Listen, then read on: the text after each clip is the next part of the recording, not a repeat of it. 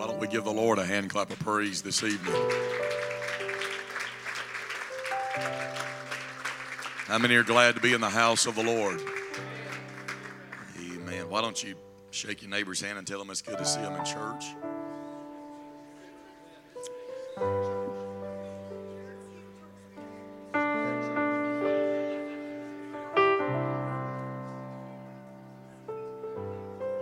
Amen. Amen. It's good to see each and every one of you in the house of the Lord on a Monday evening. And I'm sure probably a lot of you had a few excuses to not come to church, but you made the decision, I'm going to church. Amen. And I'm glad that you're in the house of the Lord tonight. And I don't know about you, but I want the Lord to speak to us. I know a lot of times people think, well, the preacher's preaching, so he's preaching at people. The fact is, every time I preach, I'm preaching to myself just as much as I am anybody else.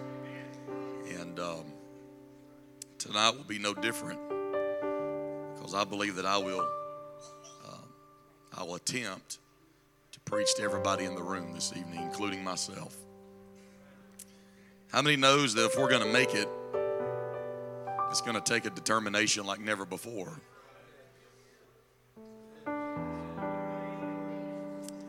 If we're wishy-washy, if we're in and out, up and down, chances are we're probably not going to make it.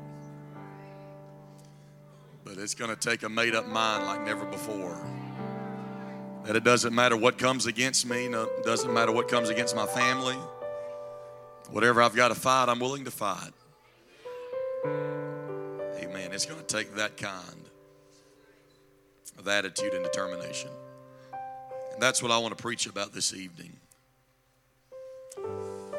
My title tonight is 6 words that I believe needs to get into the heart and mind of every individual in this room. And you'll understand it as we get into it. My title tonight is simply, With My Face Toward the Enemy. With my face toward the enemy. Why don't we lift our hands one more time before we get into the word this evening? As we lift our hands, why don't we join our voices together? And let's join our voices with our brothers and sisters right now and ask the Lord to speak to our hearts.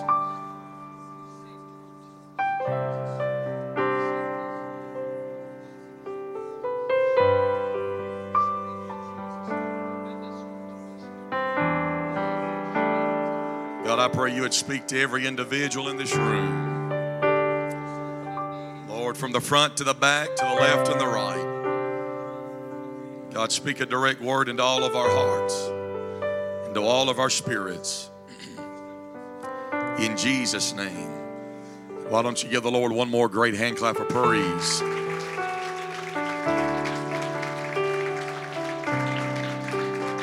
And you may be seated this evening. Thank you for standing.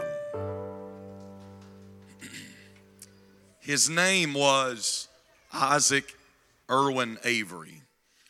He was born on December the 20th, 1828 at Swan Pond in Burke County, North Carolina. But he was also born into a lineage, into a family of fighters. Isaac Avery was, you see, the grandson of White Still Avery, a fiery American Revolution War hero who served as the first Attorney General of North Carolina, and once also had been challenged to a duel by future President Andrew Jackson. Isaac Avery, along with his 3 brothers, would all serve during the Civil War. As a captain, Avery would command and lead the company of men who fought in the first Battle of Bull Run and also in the Battle of the Seven Pines. Then, in the summer of 1862, he would be promoted to colonel. When Brigadier General Robert Hoke was wounded at the Battle of Chancellorsville in May of 1863, it was Isaac Avery who assumed command of the brigade in time for the Gettysburg campaign. The now 34-year-old would then lead this band of troops forward on a wide sweep north and east of Gettysburg. But the fire of a nearby Union artillery from Culp's Hill would halt the advancement that day. Then in the early hours of the morning on July the 2nd, Isaac Avery along with another brigade would begin their full-out attack on Eastern Cemetery Hill.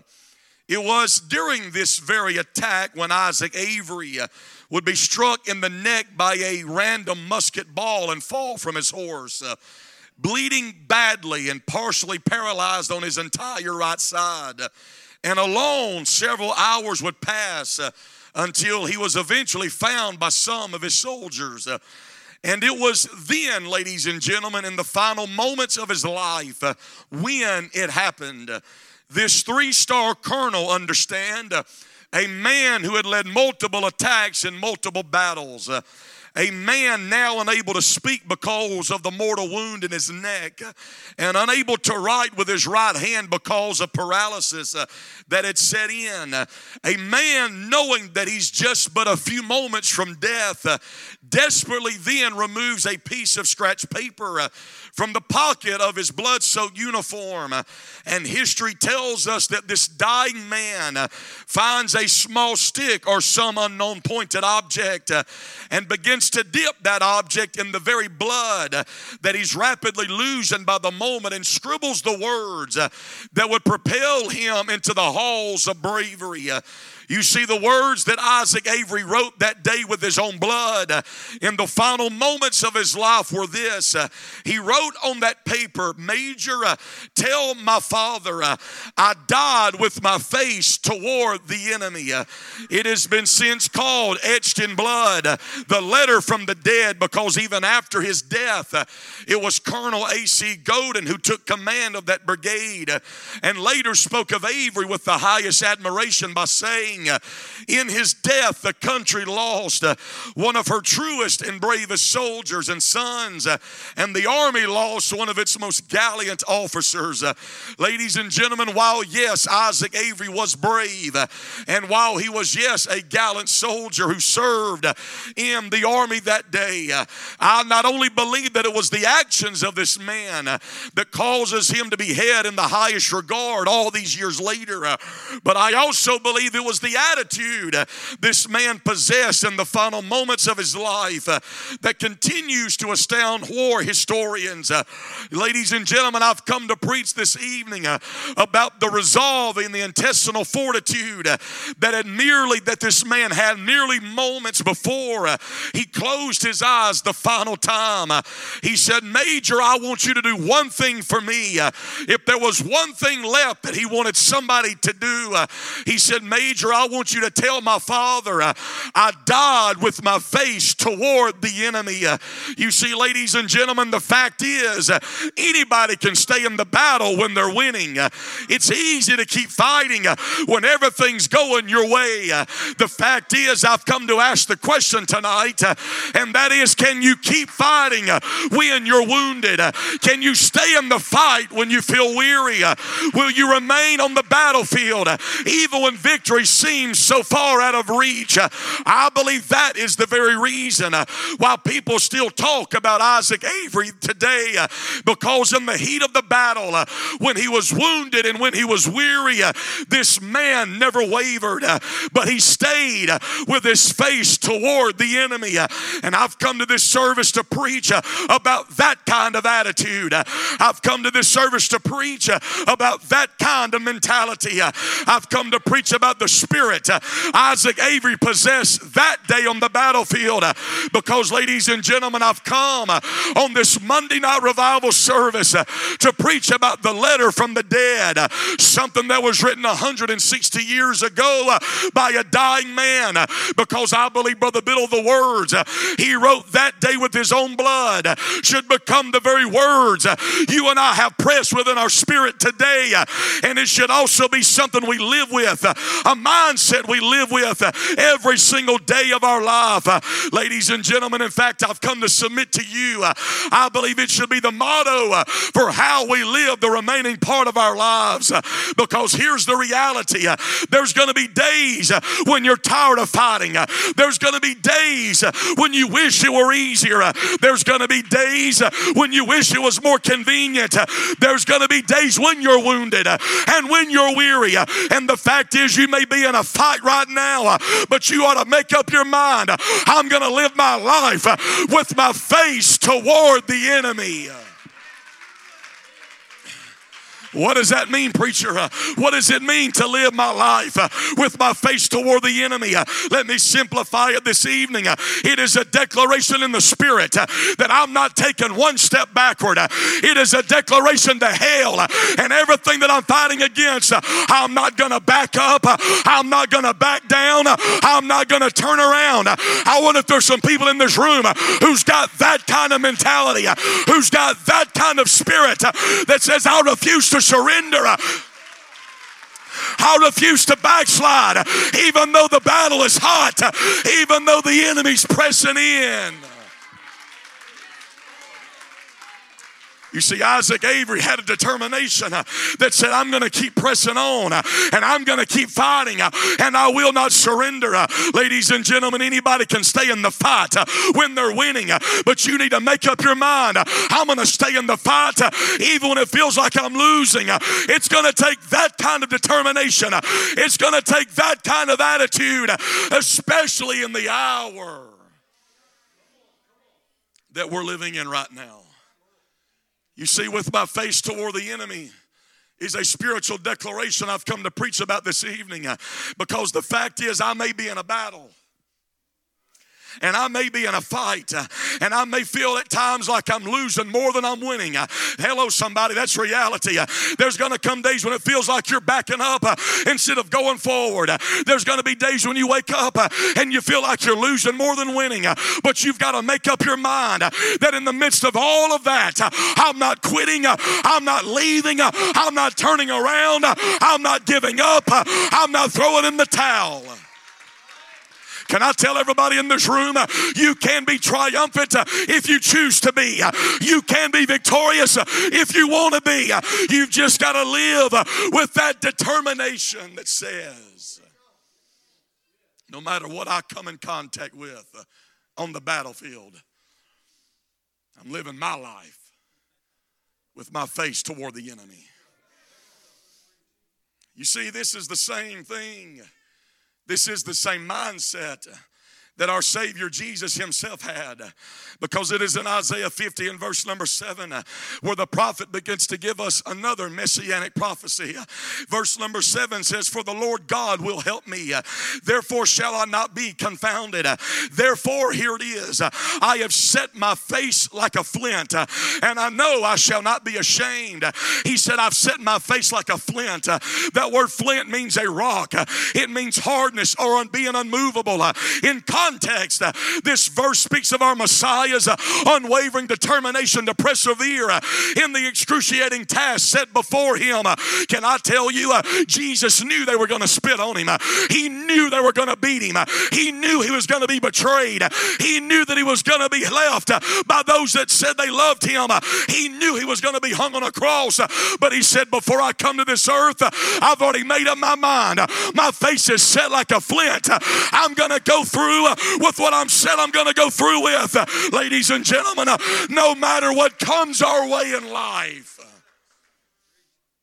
you got to live your life. You've got to live for God with your face like a flint. This is, it doesn't matter what was thrown against me. It doesn't matter what hell does to me. I've already made up my mind that I'm not backing up and I'm not turning around. It's going to take a fight, ladies and gentlemen. My middle son, Easton, loves to fight. Now, my other two boys do as well, but at least they take time outs. Easton's ready to go from sun up to sundown. I can think I'm in the living room by myself and I can sit down. And all of a sudden, here comes an elbow. All of a sudden, here comes a flying headbutt from somewhere I don't even know where. It's like he's got a sixth sense. He knows as soon as Daddy sits down, it just triggers. And he comes full force, ready to fight. He's not a bully. He just loves to wrestle. He just loves to fight with Dad when I'm home. There was a span in his life. He'll be 6 this week. There was a span in his life where he had 3 favorite words that he would ask everybody. It didn't matter if he knew them or if he did not know them. If you were to meet Easton sometime back, he would look at you. First of all, he would kind of size you up. And then he would ask you those 3 words he asked everybody. You want to fight? I remember being at Disney about 4 years ago now, and Easton he wasn't even 2 years old at the time. And we're in line one day to see all the princesses. You know, you can stand in line for 5 hours to get 3 seconds with them. That's what we were doing. And I think it was Belle or somebody. I can't remember. I mean, one of the meekest princesses you can think of in Disney, okay? She's up there hugging everybody, kind of, taking pictures, spending a few moments with the kids, and it's our turn. And Heidi and Klein run up there and hug her, and she's up there, being all nice and sweet. And the whole time I'm looking out of the corner of my eye at Easton. And Easton's about 10 yards off. I mean, just. And so finally, when Heidi and Klein get their fair share of Belle or whoever it was, she looks at Easton and says, "Do you want a picture?" Easton real slowly walks up to her, looks at her, and says, "You want to fight?"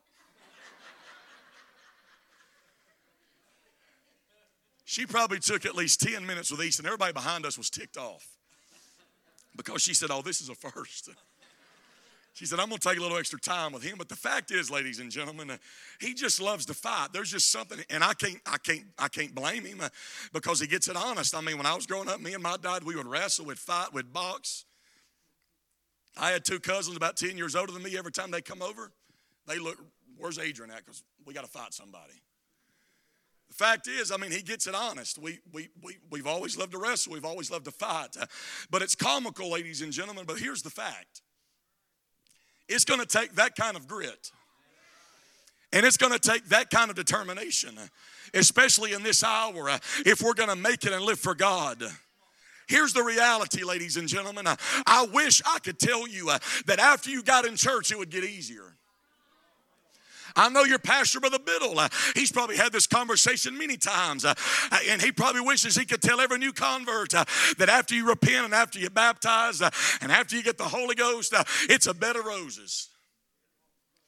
But here's the reality. When you get in church, that's when the fight really starts. I was preaching a revival several years ago, and about 3 weeks before I got there, a new couple had come in, never been in an apostolic church, but in their first service, they were repented, they were baptized, and got the Holy Ghost. I come and preach a revival, and at the tail end of that revival, they call the pastor in the office, and the pastor says, "Just come in and kind of sit in the back."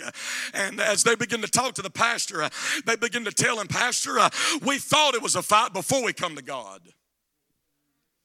They said, "We've been in and out of jail. We've been to prison. We've been out of prison. We've been to rehab. We've been out of rehab. We've lost job after job. We've lost money countless times. We've almost lost our kids." They said, "We know what it was like to fight our way to get to church. And I thought it was going to be easier once I got here." But they said the last few weeks, the volume has been turned up and the heat's been turned up. They said, "I just thought we were in a fight before we come to God." Ladies and gentlemen, I wish I could tell you that after you come to church and make up your mind to live for God, it was going to be easy. It was going to be smooth sailing. But that's a lie, ladies and gentlemen, because when you make up your mind that this is it, when you make up your mind you're going to serve God, that's when the fight really starts. Can I be honest tonight and tell you that if you're going to make it, it's going to take grit and determination. If you don't have grit, you're probably not going to make it, because the fact is, if we're going to live for God, it's going to be a fight sometimes. In fact, it's going to be a dog fight from time to time, and there's going to be days you've got to fight your way to church, and you've got to fight for your family, and you've got to fight for your marriage, and you've got to fight for your joy, and you've got to fight for your peace, and you've got to fight for. I wish somebody right now would understand me. You better make up your mind that if you're going to make it, you better be willing to pull a sword out and fight. Can I preach right here and tell you this is what 2 Timothy 2 and 3 says when it says, therefore endure hardness as a good soldier of Jesus Christ. He's simply telling us that you've got to live with the mentality that says, if I'm going to make it, there's going to be times I'm in a spiritual battle, and when I get knocked down, I've got to stand back up. When hell gives me his best shot, I've got to dust myself off and get back in the fight. I've got to be willing to endure hardness as a good soldier. It was God and God alone who inspired holy men of old to tell us in Ephesians chapter 6 to take unto you the whole armor of God, that you may be able to stand in the evil day, and having done all to stand, stand therefore, having therefore your loins girt about with truth, and the breastplate of righteousness, your feet are shod with the preparation of the gospel. Take the shield of faith, the helmet of salvation, and the sword of the Spirit. It was God who told Paul, you've got to tell the Ephesian church that there's going to come times that you better get the armor of God and put it on so you're able to withstand the evil day. You know what's amazing about the armor of God? All of that armor I just read to you, it only covers the front. There is no armor for your back. Because in other words, when God called us to spiritual warfare, when God called us, man, I feel my Holy Ghost right now. When God called us into a fight, He never called us to turn around and run away. He never called us to surrender. Can I tell everybody in this room, when God gives you the Holy Ghost, He did not create you to retreat. He did not create you to surrender. That's why there's no armor for your back. You've got to live your life with your face toward the enemy. God created the church with victory in mind.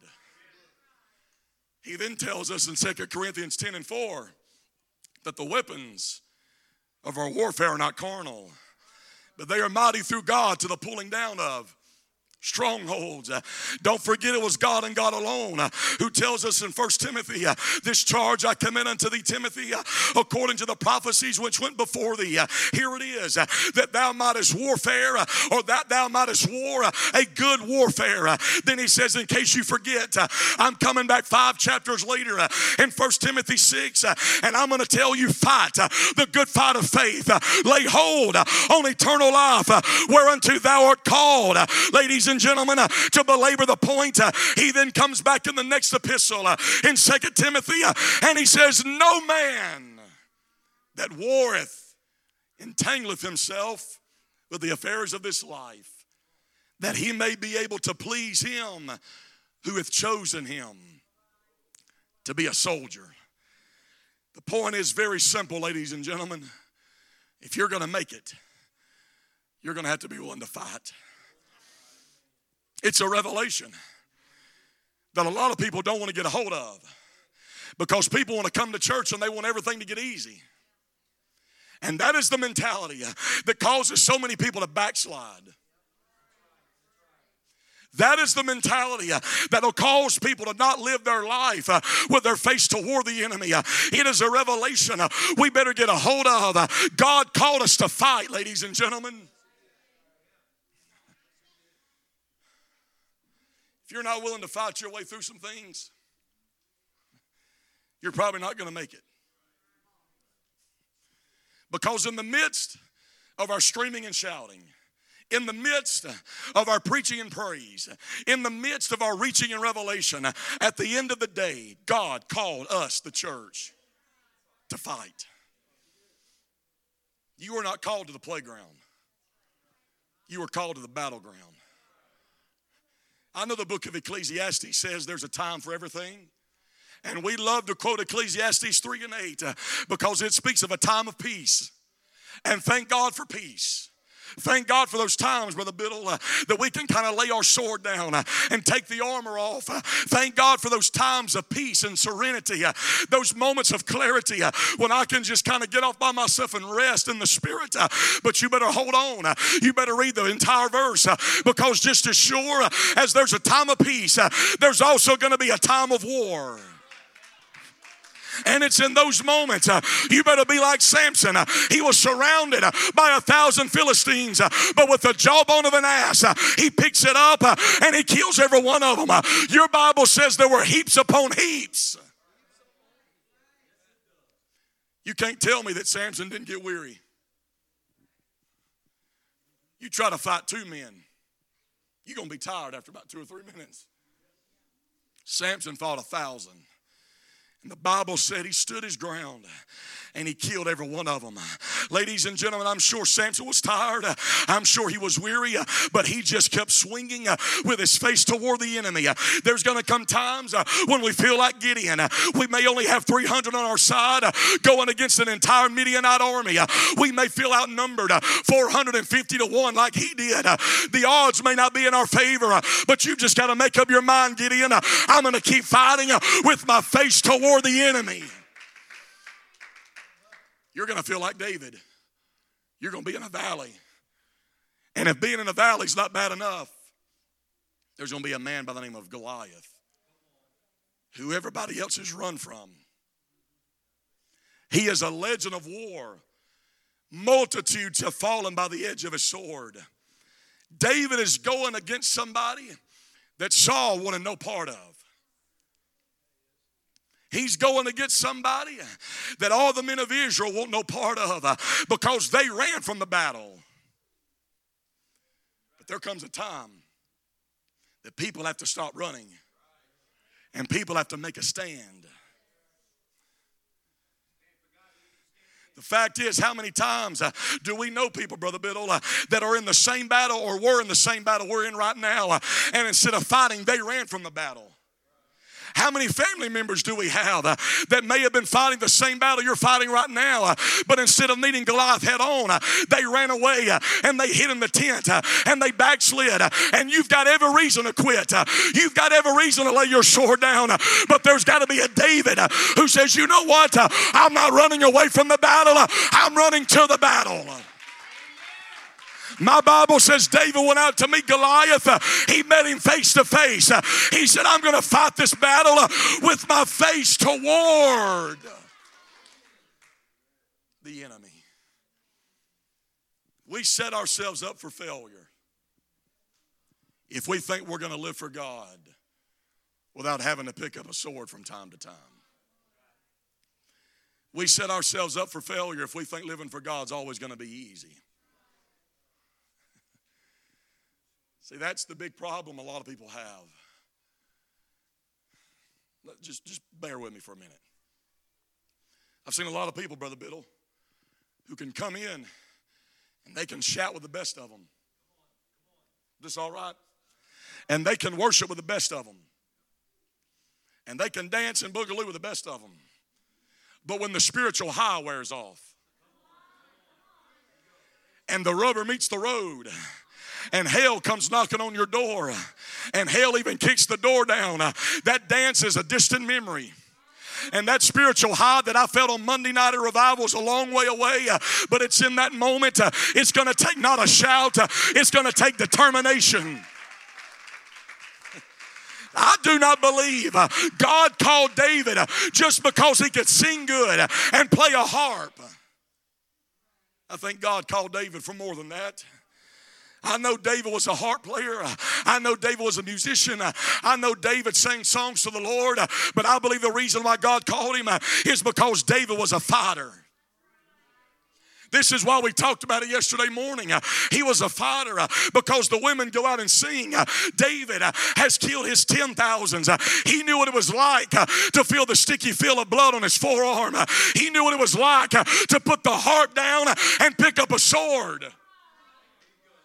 And the problem today is nobody's willing to put the harp down long enough to pick the sword up. Everybody wants to dance. Everybody wants to shout. Everybody wants to feel good. And I'm all for it. But there's going to come a day when the shout is gone. There's going to come a day when the worship is gone. And it's in that moment, David, you've got to lay the harp down. And you better be willing to pick up a sword. Anybody can sing and play when you're winning. God saw something in David, Brother Biddle. David's minding his business, tending his father's sheep. And all of a sudden, here comes a lion out. And he grabs that lamb. I'm sure some people would have said, you know what, it's just one.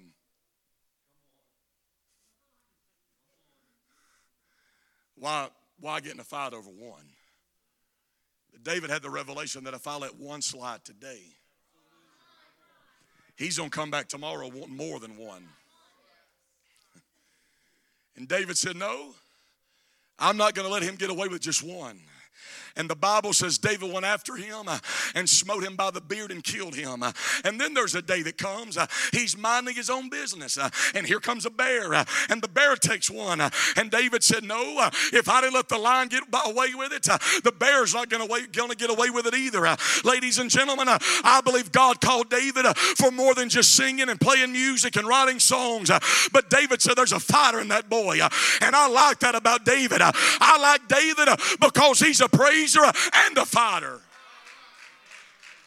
I like David because he can play a harp, but he can also swing a sword. Ladies and gentlemen, we may be talented and gifted and musically inclined. We may be able to speak well, but at the end of the day, if we're going to make it, when the lion and the bear shows up, it's going to take a backbone of steel. So you can't come after even one. Even Jesus said, I'll go after the one. You may look at the 99 that's still here, but he says, no, I'm going after that one. It's going to take a fight, ladies and gentlemen. We marvel at the attitude of Simon Peter, don't we? Simon Peter's that guy who continually finds himself in the middle of conflict. Trouble didn't even, it could be a long way away that Peter's going to find himself in the middle of it. You know Peter, he's the one who pulls a sword out and cuts the high priest's ear off when they come arrest Jesus. And we can look at the attitude of Peter. We can look at how hot-headed he is. We can look at the temper that he has from time to time. And we can just stand back and marvel and think, man, the guy's just got a fight about him. He's not going to take anything laying down. But can I tell you, that is not a coincidence when you study it out. Because you'll find out, ladies and gentlemen, that 11 of the 12 disciples that Jesus called were from the Galilean region. That's important. Because the Galilean region was given as an inheritance to the 12 tribes of Israel, 2 of those tribes. It was given to Zebulun and Naphtali. It was given to them because their claim to fame was when God went to war in the book of Judges. Everybody else ran away, Brother Biddle, but only Zebulun and Naphtali stayed and fought the battle of God. And God said they jeopardized their life even unto the death. He said those are fighters. Those are men that know how to stay. And can I tell you, it would appear when Jesus got ready to call some disciples, he said, I'm going to Galilee for one reason. I'm going where the fighters are. I'm going where the fighters live. Can I tell this congregation, the backbone of the early church was built on 11 men who knew how to fight. And can I tell this congregation, you think the devil is going to sit back and let you move in that building and there be no counterattack and there be no fight? You better buckle it up now and be ready. The fight is coming. Hell's going to attack. But I've come to tell everybody in this room, the gates of hell will not prevail because God has built his church.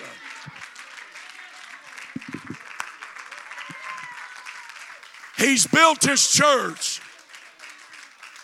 on the backs of men who know when it's time to fight, it's time to fight. If I got to fight for revival, I'll fight for revival. If I've got to fight for a harvest, I'll fight for a harvest. If I've got to fight for my family, I'll fight for my family.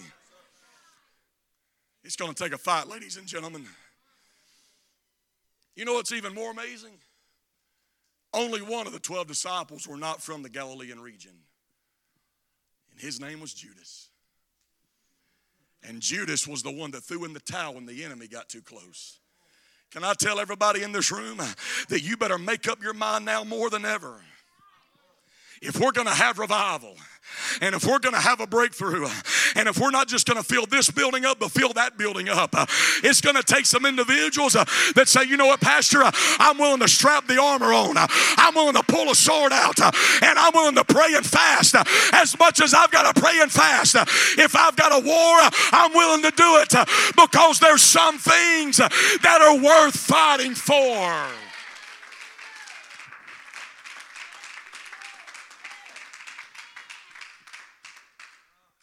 If I've got to fight for unity, I'll fight for unity. See, this is why Paul, and this ain't a part of the notes, but I'll get back to it in a minute. There's a reason why Paul wrote to the church, and he said, we are to endeavor to keep the unity of the body. You know what that word endeavor means? It means to fight. He said unity sometimes is going to be a fight. It's a fight, ladies and gentlemen, to keep everybody united at all times. Because we've got different preferences and we've got different ideas and we've got different things that we think should go our way. But Paul said, you know what? All of those things are good.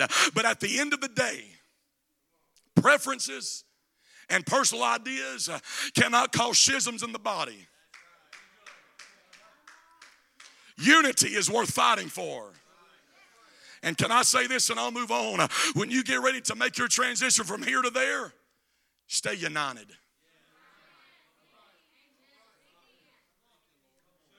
Stay united. Is this all right? Because I've seen it too many times. When churches get ready to go to another dimension, when churches get ready to go from where they are to where God wants them to be, the first thing that always happens is inward fightings.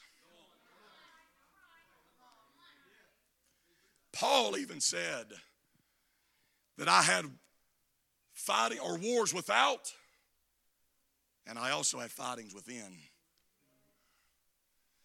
Ladies and gentlemen, the person sitting next to you is not your enemy. We are not fighting flesh and blood, but we are fighting principalities and powers and rulers of darkness. My fight is not with my brother and my sister. And I didn't mean to get off on all of this, but here we are. If there's some things that we're going to fight over, we might as well fight over unity. That says, you know what? I'm mature enough that you may not like everything that I like, and you may not think the way I think, but I'm mature enough to leave that outside the building. And when we come in this house, we're here for one reason, and that is to magnify and lift up his name.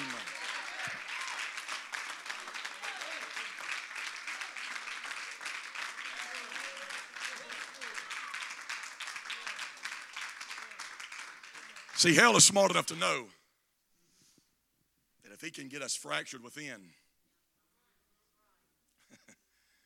he doesn't have to do much out there if he can get us fracturing in here.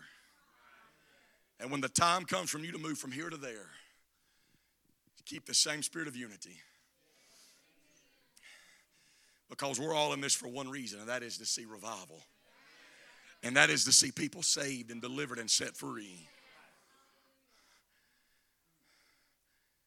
I'm preaching to people. I know you're in a battle. In fact, I'm sure that probably some of you are battle worn. We all get weary from time to time, don't we? We all know what it's like to wake up and it feels like it's always something. I'm going to be honest with you, there was about a 3.5-year stretch in my life where it felt like every day there was a new battle, a new trial. For about 3.5 years, everybody, and I didn't plan on getting off on all this, but bear with me. Everybody talked about 2020 turning their world upside down, and it did, but 2018 was my 2020. See, in 2018, we find out that my son may not even survive a week. My youngest son, Cade. He was born solid purple, wasn't even breathing. I thought he was a stillborn.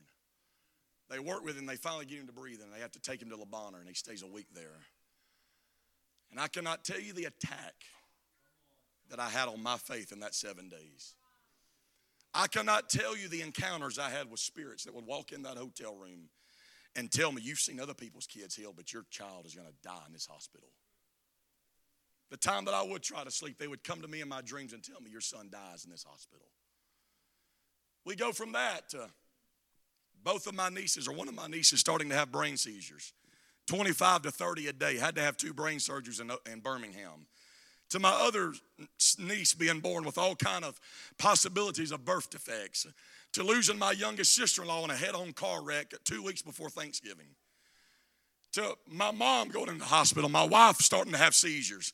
The fact is, ladies and gentlemen, you may see a preacher standing up here, and you may think, man, he looks good and he's got it all together. But here's the fact. I know what it's like to wake up in the morning and say, you know what, I don't feel like doing this today. I don't feel like picking up a sword and fighting today. But you know what? There was just enough grit and there was just enough determination inside of me that said, you know what? If I lay my sword down, it's not just going to affect me. It's going to affect my entire family. And you know what? I finally caught my second wind. And I made up my mind, devil, you're going to regret the day you come against me and my family. Because there's just going to be some days you've got to push your way to the battle. You've got to force your way to fight. But whatever you do not turn around.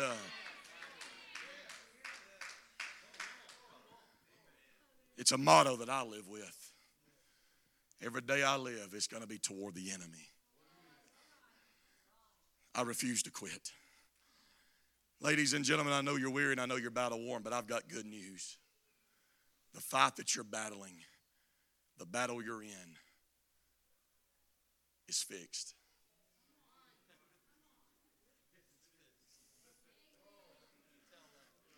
Can I tell everybody in this room, the war that we're all fighting has already been predetermined.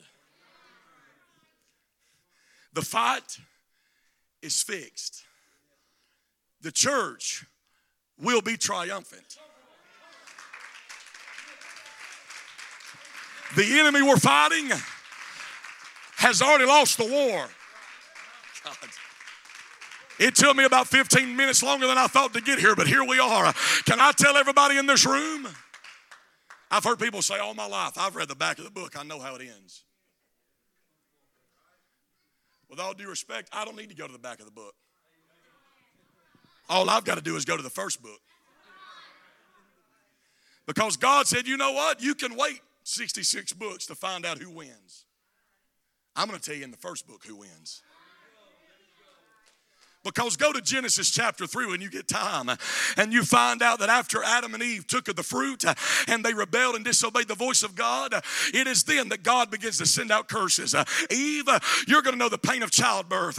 Adam, you're going to earn your living by the sweat of your brow. But then he turns to the serpent and he says, you're cursed above all cattle.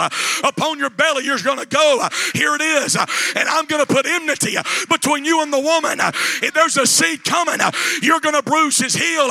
But that same heel is going to crush your head. Can I tell everybody in this room, God didn't wait till Revelation to tell us who won. He said in the first book of Genesis, I'm letting my people know you're victorious.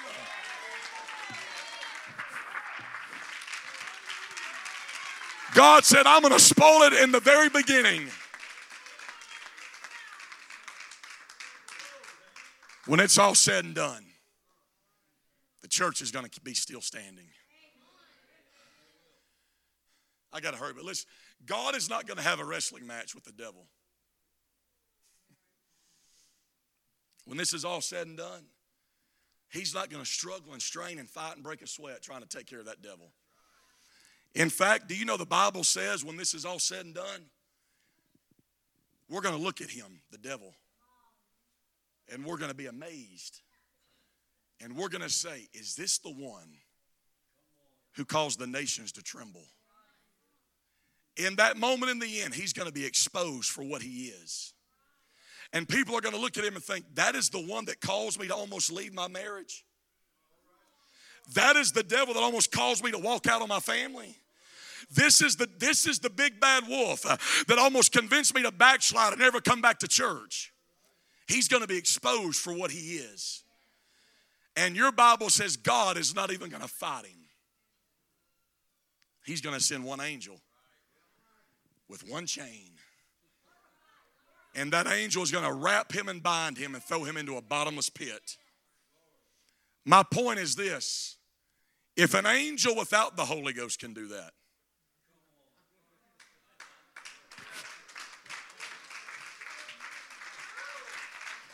my Bible, hey ladies and gentlemen, if you've got the Holy Ghost, you've got something angels are desirous to have. Let me take a 30-second time out. If you've got the Holy Ghost, you've got something Abraham never had. You've got something Moses and David never had. If you've got the Holy Ghost, you've got something that Elijah and Elisha never experienced. If you've got the Holy Ghost, you've got something that angels, the Bible says, look into and they wonder about it. You have a very precious treasure in your earthen vessel. And if an angel without the Holy Ghost can bind him and cast him down, what do you think Breaking Bread Apostolic? I said Breaking Bad. I told myself coming here, I'm going to say Breaking Bad before it's over. Not Breaking Bad. Leave Walter out of this. If one angel can do that, Brother Biddle, what can a congregation at Breaking Bread do with people who are full of the Holy Ghost?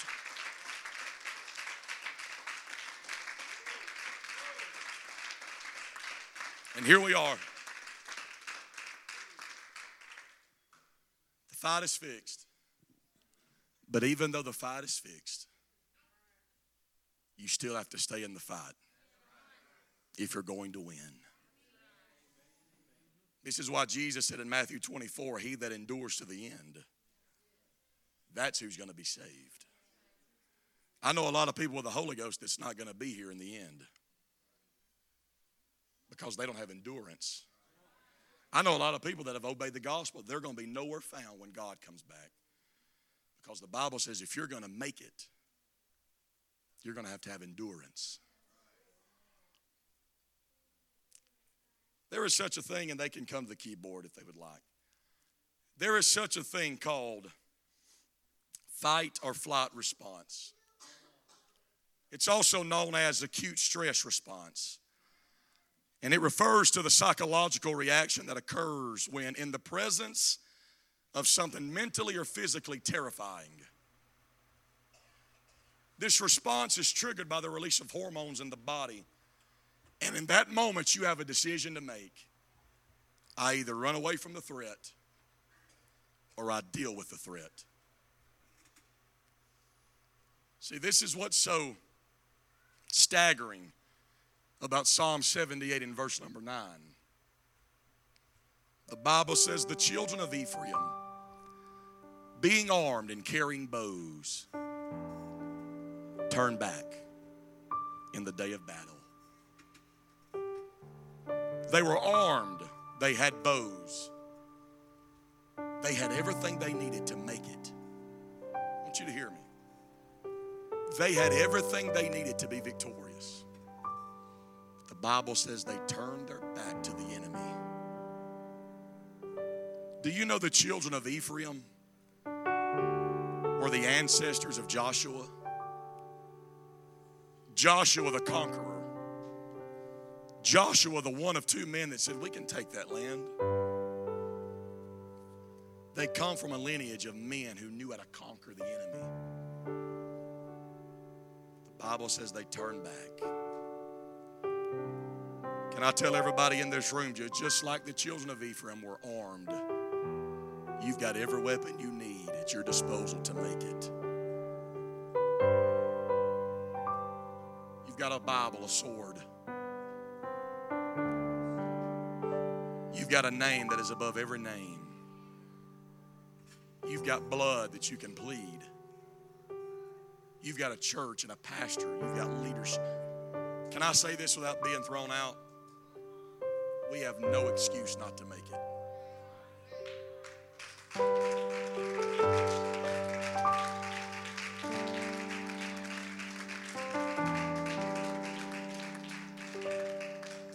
Even though the fight is fixed, you've got to stay in the fight to win. Make up your mind, I'm going to live my life with my face toward the enemy. As we stand all over this room,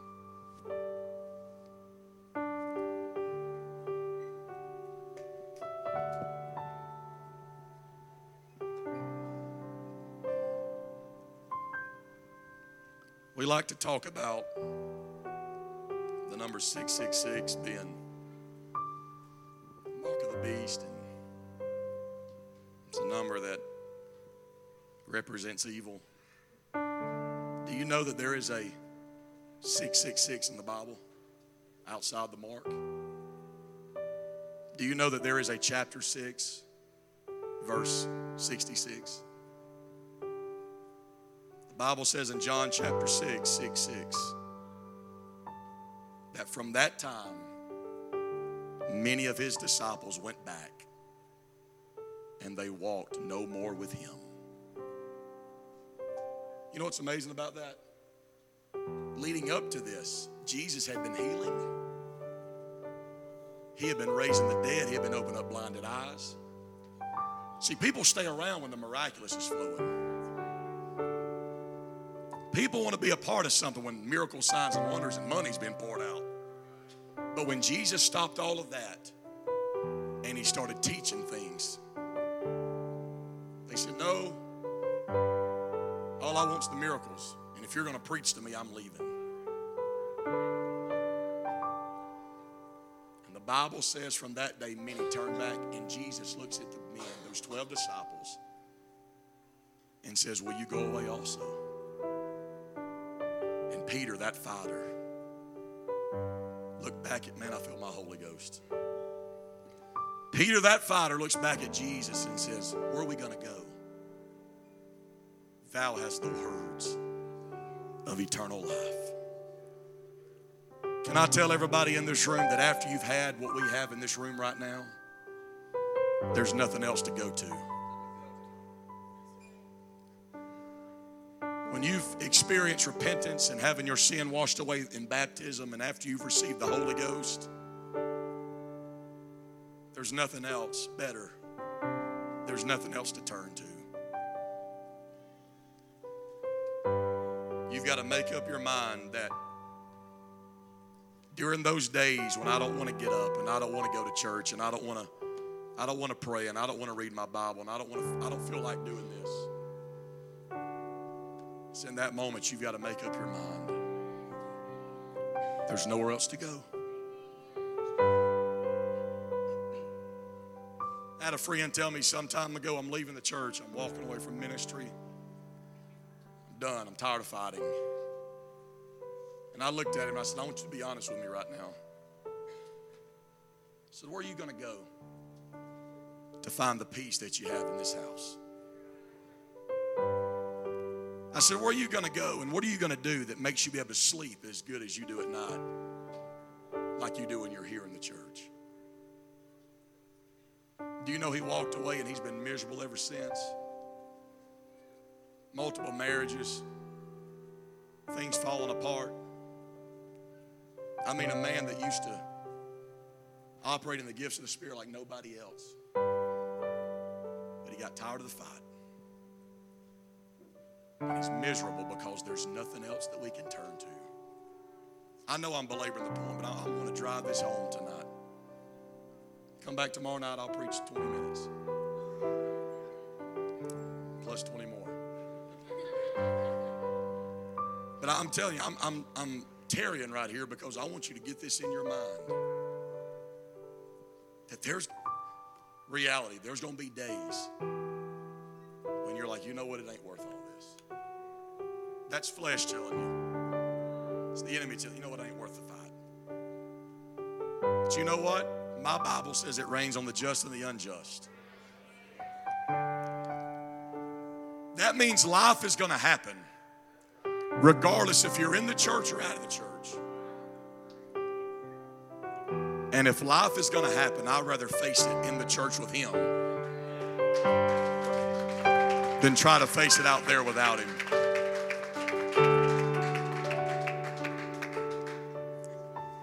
You know, I'm sure that ark got tired after a while. In the beginning, it was the place to be. I mean, there's a flood outside. People are dying. I'm sure they heard the screams and the beating on the ark. And in that moment, Noah and his wife, 3 sons and their wives, they were just glad to be in the ark.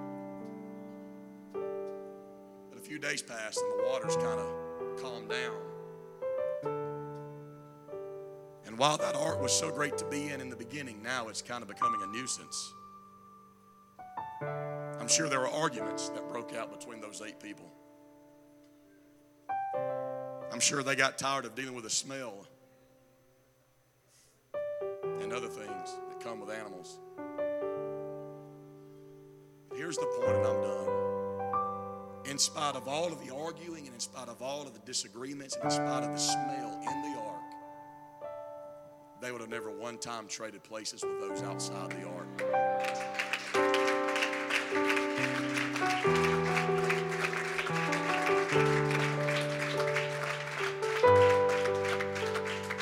The stink in the ark is a whole lot better than the storm outside the ark. And if you're in the ark, you've got the God of the ark with you. I wonder if we can lift our hands right now all over this house. They're about to sing, play whatever they feel to do.